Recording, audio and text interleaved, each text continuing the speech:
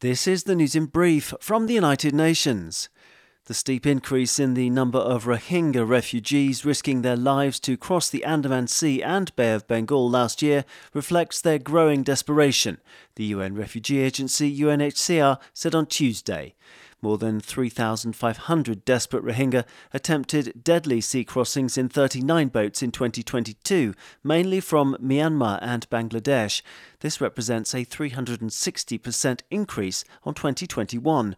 UNHCR spokesperson Shabir Mantou told journalists in Geneva that there is still no comprehensive regional response among coastal South Asian nations to protect refugees from people smugglers who offer false hope.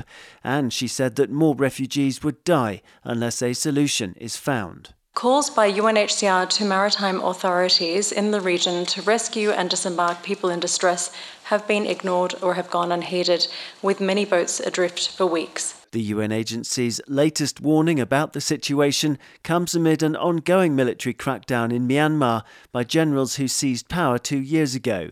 In 2017, more than 700,000 ethnic Rohingya fled the country to seek shelter in Bangladesh.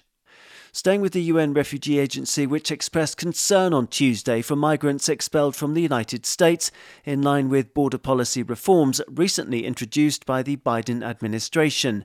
Young families have been arriving in Mexico distraught and disorientated, said UNHCR spokesperson Shabir Mantou, who described the humanitarian situation at the border as serious. She noted that from the 6th to 10th of January, an estimated 531 Cubans and 141 Nicaraguans had been deported from the United States under the Title 42 public health order. Shelters for the new arrivals are overcrowded, and many have been forced to sleep in tents without adequate clothing, Ms. Mantou said, adding that there was an urgent need for food, hygiene kits and documentation advice. The development follows last week's warning from UN Human Rights Chief Volker Turk that the US reform would permit the fast-track expulsion to Mexico of 30,000 Venezuelans, Haitians, Cubans and Nicaraguans each month.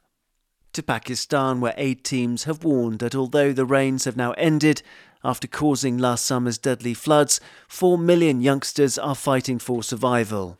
In a call for long-term funding for the worst-hit regions, Sindh and Baluchistan, UN Children's Fund UNICEF said that one of the main problems is that water has been contaminated, while standing water is also stagnant, making it the ideal breeding ground for malaria-carrying mosquitoes. Temperatures have also fallen, and with so many homes destroyed in last summer's deadly floods, many families lack decent shelter, the UN agency explained.